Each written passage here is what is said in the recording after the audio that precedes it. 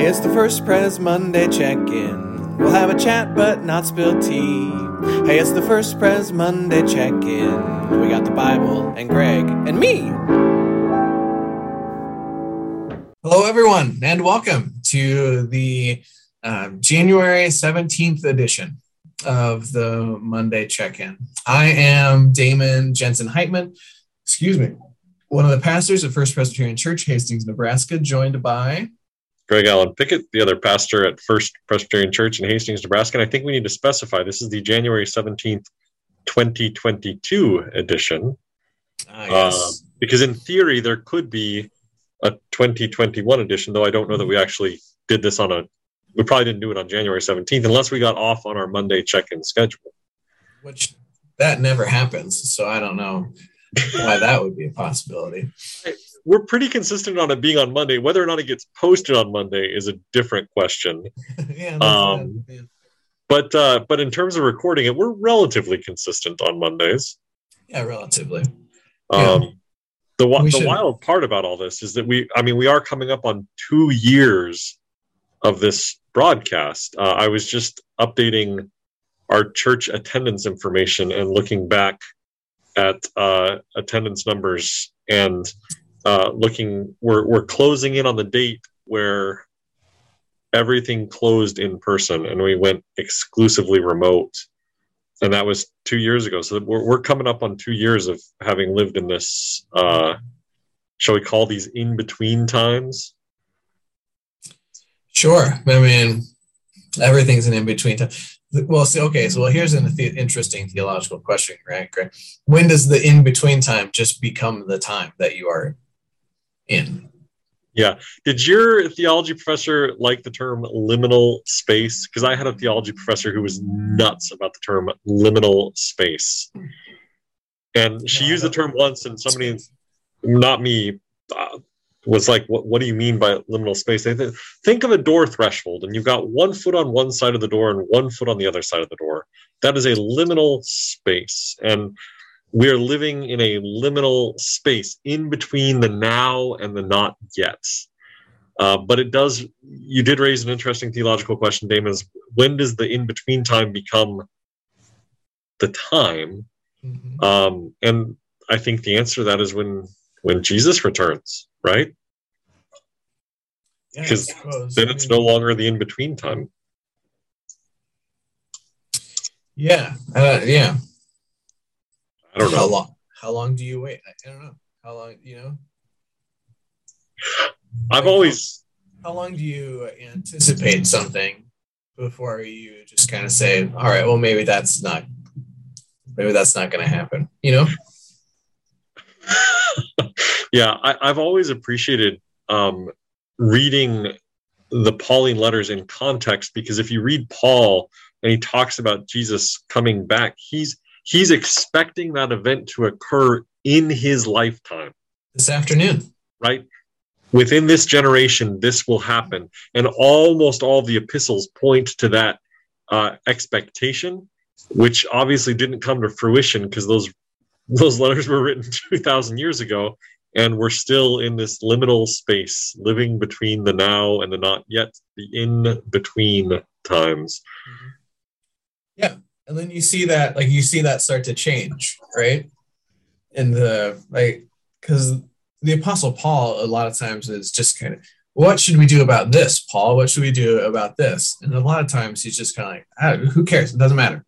So you should stop worrying about it, because Jesus is going to come back tomorrow, and this is not why are you concerned about this? And then the farther out you get, you start to see the change in sort of, no, we should probably figure out some sort of structure for these churches, and we should probably figure out some way of passing this along. And so you see, we get deacons and stuff in the book of the Acts of the Apostles and all that sort of thing. But yeah, it's interesting. And there's still that hopeful anticipation, right, of the return of Jesus. You start to see more sort of, practical thinking come in as well. Like, how do we sustain this movement or these thoughts or that sort of thing. But yeah, and that's sort of the tension that we still live in today, 2,000 years later, right? How do we embody this Jesus movement, certainly with the hope that Jesus will come again, but knowing it may not be in our lifetime? So what do we put in place to do that kingdom building work here and now, whether or not that will come to fruition in our lifetime or our children's lifetime or our children's lifetime? They're still right. How do we live out that gospel message? How do we keep the sense of urgency too? That's an interesting one. And I think that's one that I stumble on a lot is, well, Jesus hasn't come back for 2,000 years, and it may be another 2,000 years. So how do I keep people engaged and urgently living out the gospel if we're not positive that Jesus is going to come back in this lifetime or the next? Yeah. We're not really supposed to be talking about the Apostle Paul and his writings and the development of apocalyptic thinking. But the good news is we'll tie in. I think if we're clever at this, we'll be able to tie this into the conversation that we're going to have about the scripture we're going to read this morning, which is the scripture I'll be preaching on Sunday. So why don't you introduce what the Monday check-in is for those who may not know, and we jump into our time of prayer. Yeah. Well, I was going to make one other connection real quick. Okay. Yeah, because I mentioned that today is January 17th. It's a Monday. I failed to mention that it's a celebration of Martin Luther King Jr. Day, the Reverend Dr. Martin Luther King Jr. And, it's the movement that he was a part of, searching for racial equality and justice and those sorts of things. There's a now and not yet feeling to that, I think, as well. This sort of much has been done, and yet much needs to be done also. And so hopefully folks at some point today take some time to think about those sorts of things, to consider it, and maybe even find some little point of action to take for themselves or for others. But so we didn't have liminal spaces, but I remember talking a lot about now and not yet sorts of things.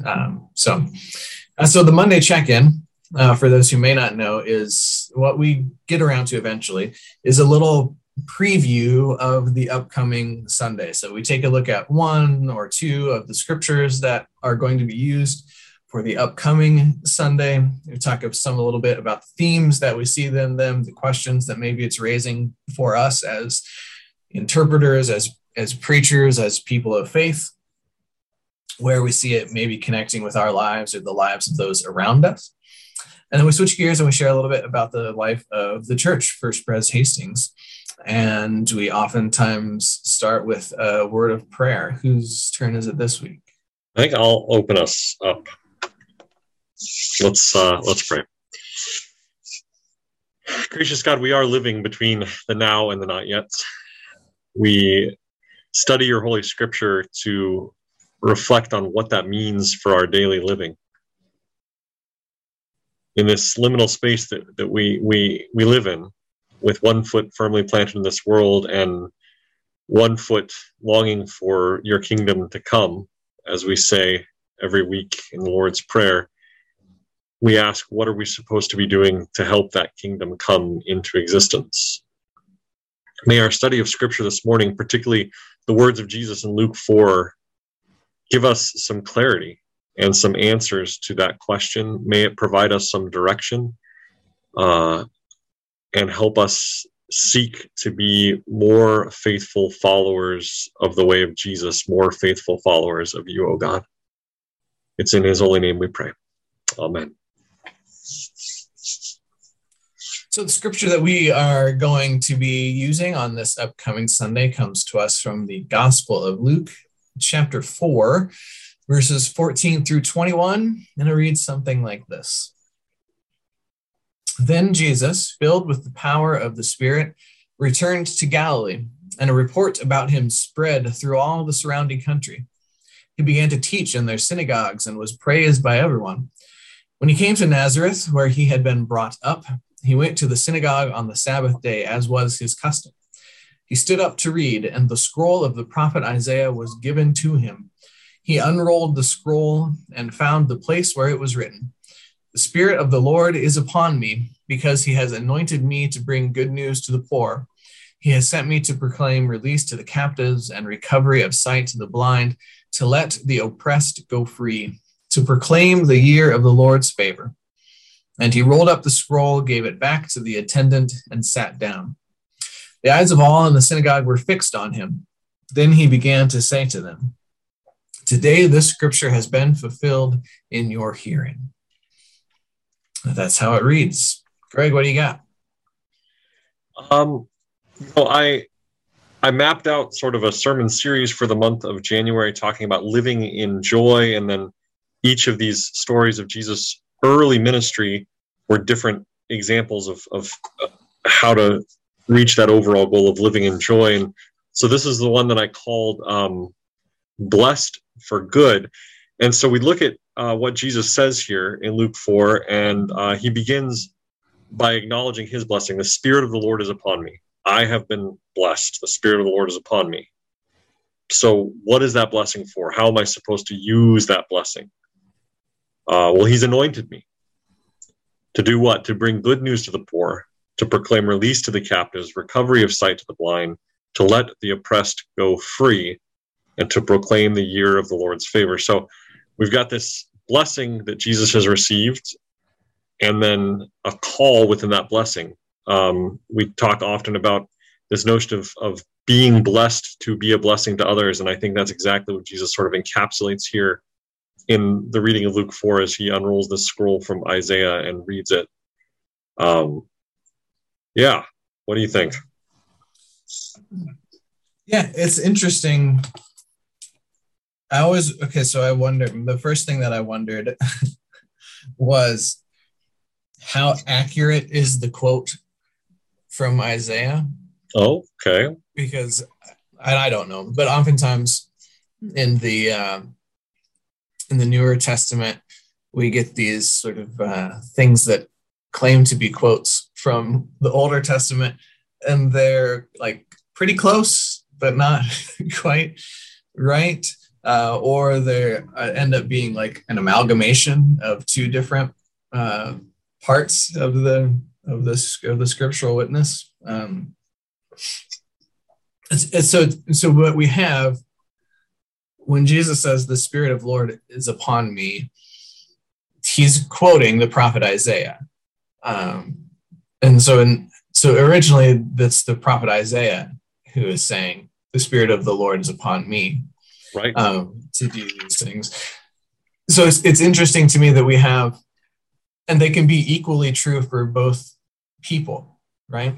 And in both instances, the Spirit of the Lord could have been upon Isaiah to do those things, and the Spirit of the Lord could have been upon Jesus to do those things, and the Spirit of the Lord could have been upon someone else or someone's else's to do those things, right? That's not.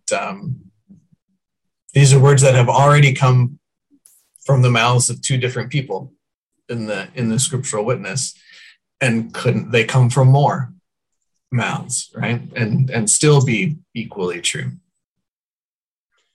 I hope you're getting at the fact that this perhaps is not just Jesus' call to ministry, but our call to ministry, our call as Christ followers, that the Spirit of the Lord has come upon Jesus to do these things, and Jesus has passed the baton on to his disciples and generations of disciples on down to us who claim to be disciples, that we also are called, we also are blessed, right? The Spirit of the Lord is upon us, and we are then called to bring good news to the poor, release to the captives, recovery of sight to the blind, to let the oppressed go free.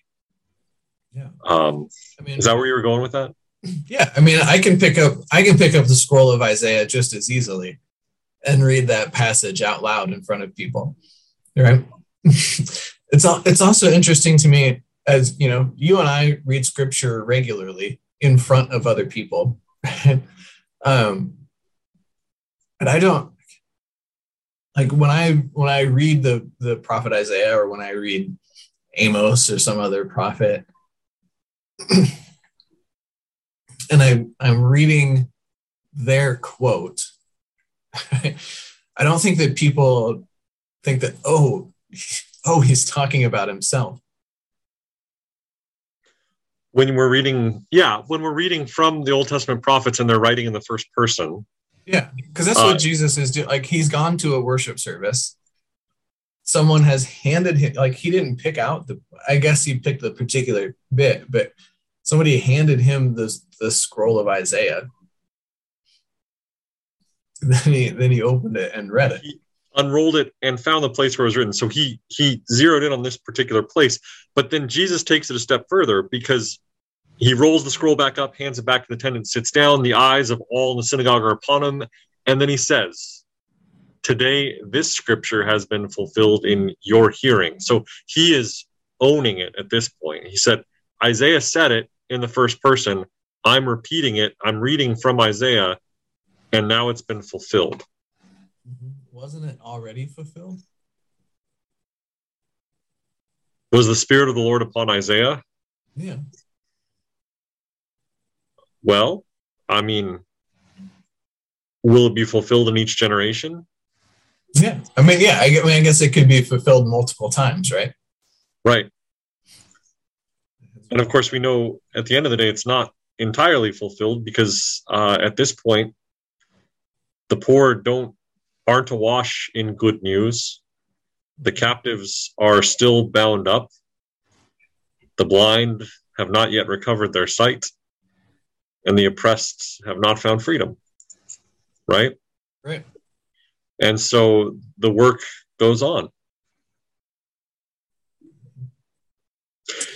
Yeah. You got me thinking. That raises interesting questions to me about what fulfilled means. Right. I could do a word study on that. Today, this scripture has been fulfilled in your hearing. He's anointed me to bring good news to the poor. He's sent me to proclaim release to the captives and recovery of sight to the blind, and to let the oppressed go free. How much of that has been done? What does fulfilled mean? That's a good. You do a lot of verb and word studies in this. Yeah. Go ahead. Have you seen the new Disney movie Encanto? Yeah. We watched it the other night. Okay. So I just read a piece. I can't take credit for being this brilliant. But I read a piece that was in defense of Bruno. He's the uncle? He's the uncle that sort of gets shunned by the family but ends up helping them. I don't want to spoil too much. He has visions, and sometimes the visions seem scary. Correct. So each character in the Encanto family has a particular gift. Like, one can speak to animals, one has supersonic hearing, one has the ability to make flowers grow and plants do what she wants them to, et cetera, et cetera. And so there's this one particular character of this family where all of them have gifts, and his gift is prophecy, right? Essentially, it's being able to have visions of what will happen in the future, and then it comes true.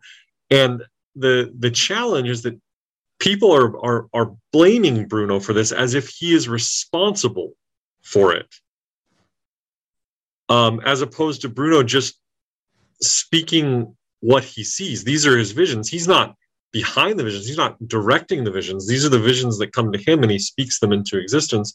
Or does he speak them into existence, or would they have happened anyway, whether he spoke them or not? And the easiest example of that is there's a guy complaining about Bruno because he says, Bruno said I was going to develop a gut, and then he developed a gut. Like, right. Well, and he blames Bruno for his gut. It's like, well, wait a second. You're the one who chose to eat too many arepas, right, dude? Yeah.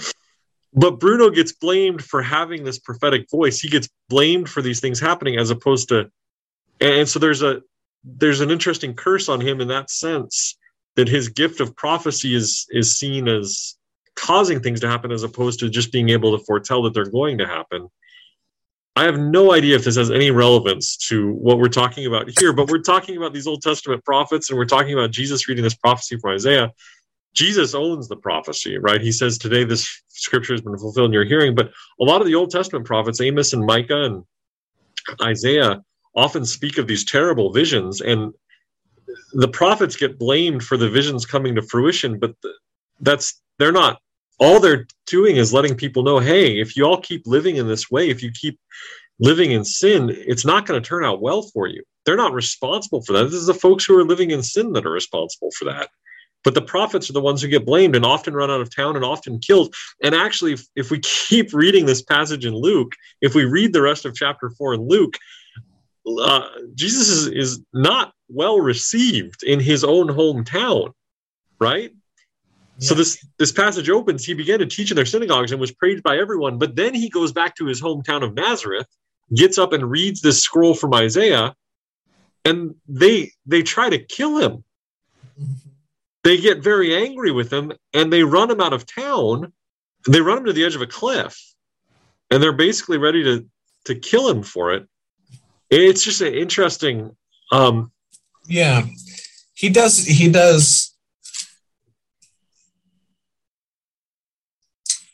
steps on it. Right? Well, he doubles down on it, right? Yeah. Like there's a point where you could soften the words that you're going to choose, and he chooses not to. So it reads. I'll just go ahead and read it. All spoke well of him and were amazed at the gracious words that came from his mouth. They said, "Is not this Joseph's son?" He said to them, "Doubtless you will quote to me this proverb, 'Doctor, cure yourself.' And you will say, 'Do here also in your hometown the things that we have heard you did at Capernaum.' And he said, 'Truly I tell you, no prophet is accepted in the prophet's hometown.' But the truth is, there were many widows in Israel in the time of Elijah, when the heavens was shut up 3 years and 6 months, and there was a severe famine all over the land. Yet Elijah was sent to none of them, except to a widow at Zarephath in Sidon. There were also many lepers in Israel in the time of the prophet Elisha, and none of them was cleansed except Naaman the Syrian. This is an outsider. When they heard this, all in the synagogues were filled with rage. They got up, drove him out of town, and led him to the brow of the hill on which their town was built, so that they might hurl him off the cliff. But he passed through the midst of them and went on his way." Yeah. And it says, yeah. So a prophet is not accepted in his hometown. Nope. Apparently not. So, Damon, you can't go back to serve your home church in Iowa. Have you ever preached in in the congregation you grew up in? That's a really interesting question. As a youth, I did. But since I have been ordained, I have not been back to my home church to preach. It's funny you should ask that, because I'm going to be back in my home church on Sunday, July 3rd. And I had thought about reaching out to them to see if they wanted me to preach that day. I literally just this week, that was in my head, and I was thinking about that. I've gone back and preached in the church where I was baptized, but my family left that church when I was an infant. And then I've gone back and preached in the church that sort of sent me to seminary, where I had been a youth director before going to seminary. But I've not gone back to my childhood church, the church that raised me. Have you? Yeah, I think I've done it a couple of times. Did you preach the Sunday you were there with the Go and Serve kids? No. But you guys were there on a Sunday. Weren't you passing through and they let you sleep there? And Okay. Yeah, we were. No, I think in the time since I've been ordained, I think I've done it maybe a couple of times. So it is a uniquely different experience, for sure. I think I preached on their 150th, 125th, one of those two. They had a good big service. Well, that's really neat. So they had you back as a rather than having one of their former pastors back, they had you back as a child of the church that the church raised and ordained. That's pretty cool. Yeah. Did you speak a prophetic word of challenge to them? I think a little bit, yeah. Did they run you out of town? There's probably no cliffs around there, are there, for them to push you off of? No, not really. Yeah, but it is, yeah, it's different for sure. So, but I don't think I really had a bigger point that I was trying to make with that. And I'm not entirely sure my point about Bruno has relevance, but it just got me thinking, because we were talking about prophets, and like I said, I just read this article sort of in defense of Bruno and his gift of prophecy, and we think about how prophets are treated, and again, they're not responsible for the visions. All they're doing is letting folks know that this is the direction this is headed, should you not get back on the right path. And then it's the people's choice whether or not they get back on the right path. But if they don't get back on the right path and the vision is fulfilled, then the prophet is blamed for it instead of the people. It's just an interesting observation. There's also connections here. I mean, this the year of the Lord's favor, the year of Jubilee. There's connections to Older Testament scripture writings. What surprised me, just an observation, we preach out of the Revised Common Lectionary, so they pair typically an Old Testament passage, a psalm, a gospel passage, and an epistle, a New Testament epistle. And usually they pair them up so that they're relevantly tied together. And it's a committee that put together this Revised Common Lectionary in the 1970s, and that's what Damon and I generally preach from. And so it surprised me that they hadn't referenced Leviticus, where the year of the Lord's favor or the year of Jubilee is actually, that's where it's initiated and described. And so it surprised me that Leviticus was not our Old Testament passage this week, but instead this passage from Nehemiah, which actually ties into this in an interesting way too, but doesn't give us clarity on what Jesus means when he says the year of the Lord's favor. So just but it has something to do with being good news for the poor, and for those who find themselves in need of health care, and the oppressed and the captives. Yeah. So.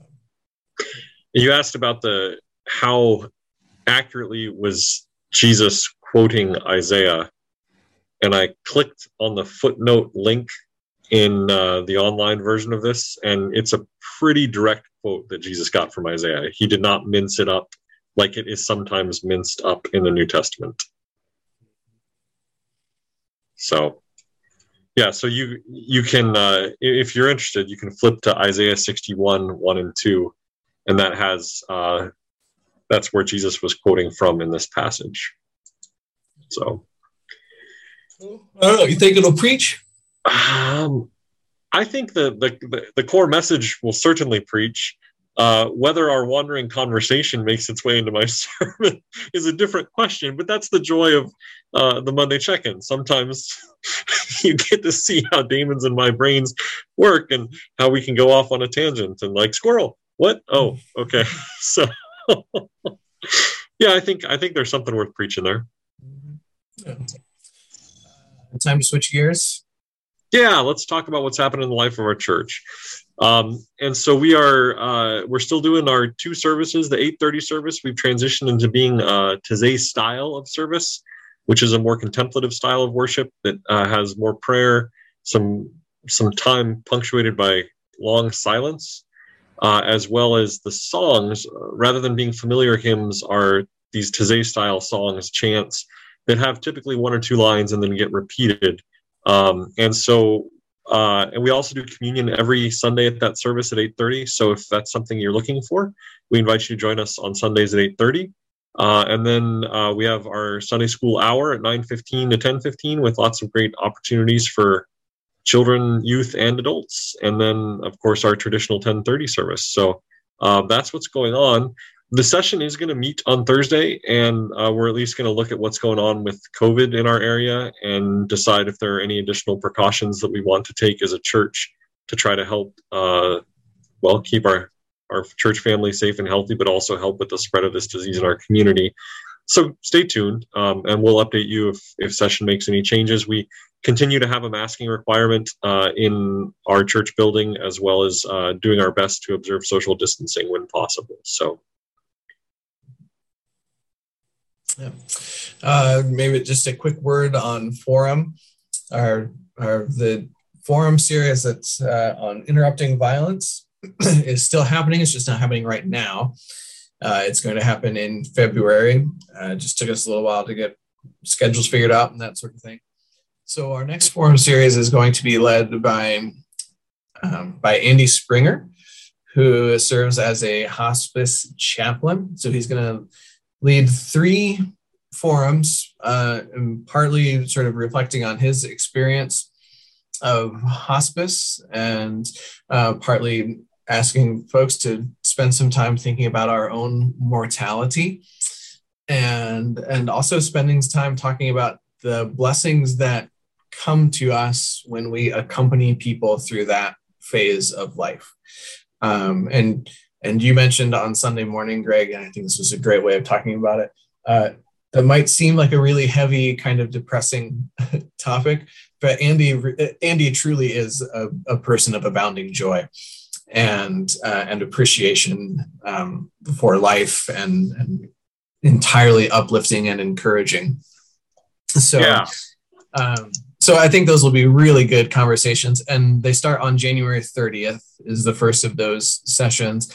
And in the last of those sessions, we're actually going to be joined by members of the Caring Voices Choir, commonly known as the Hospice Choir.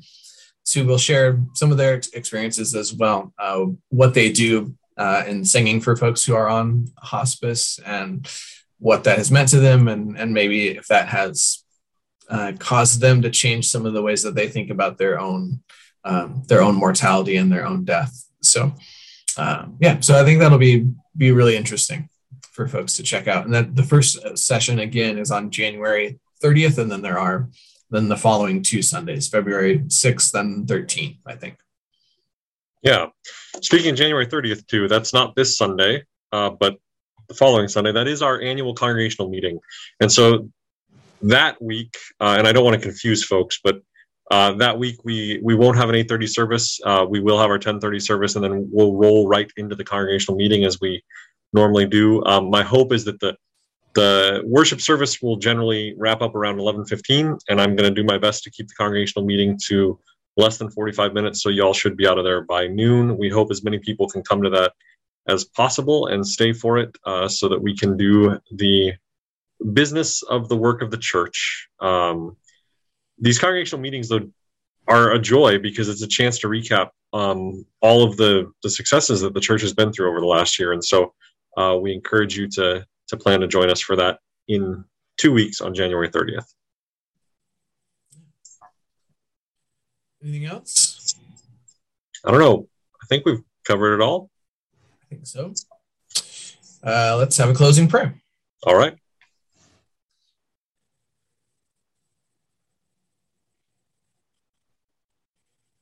Loving and gracious God,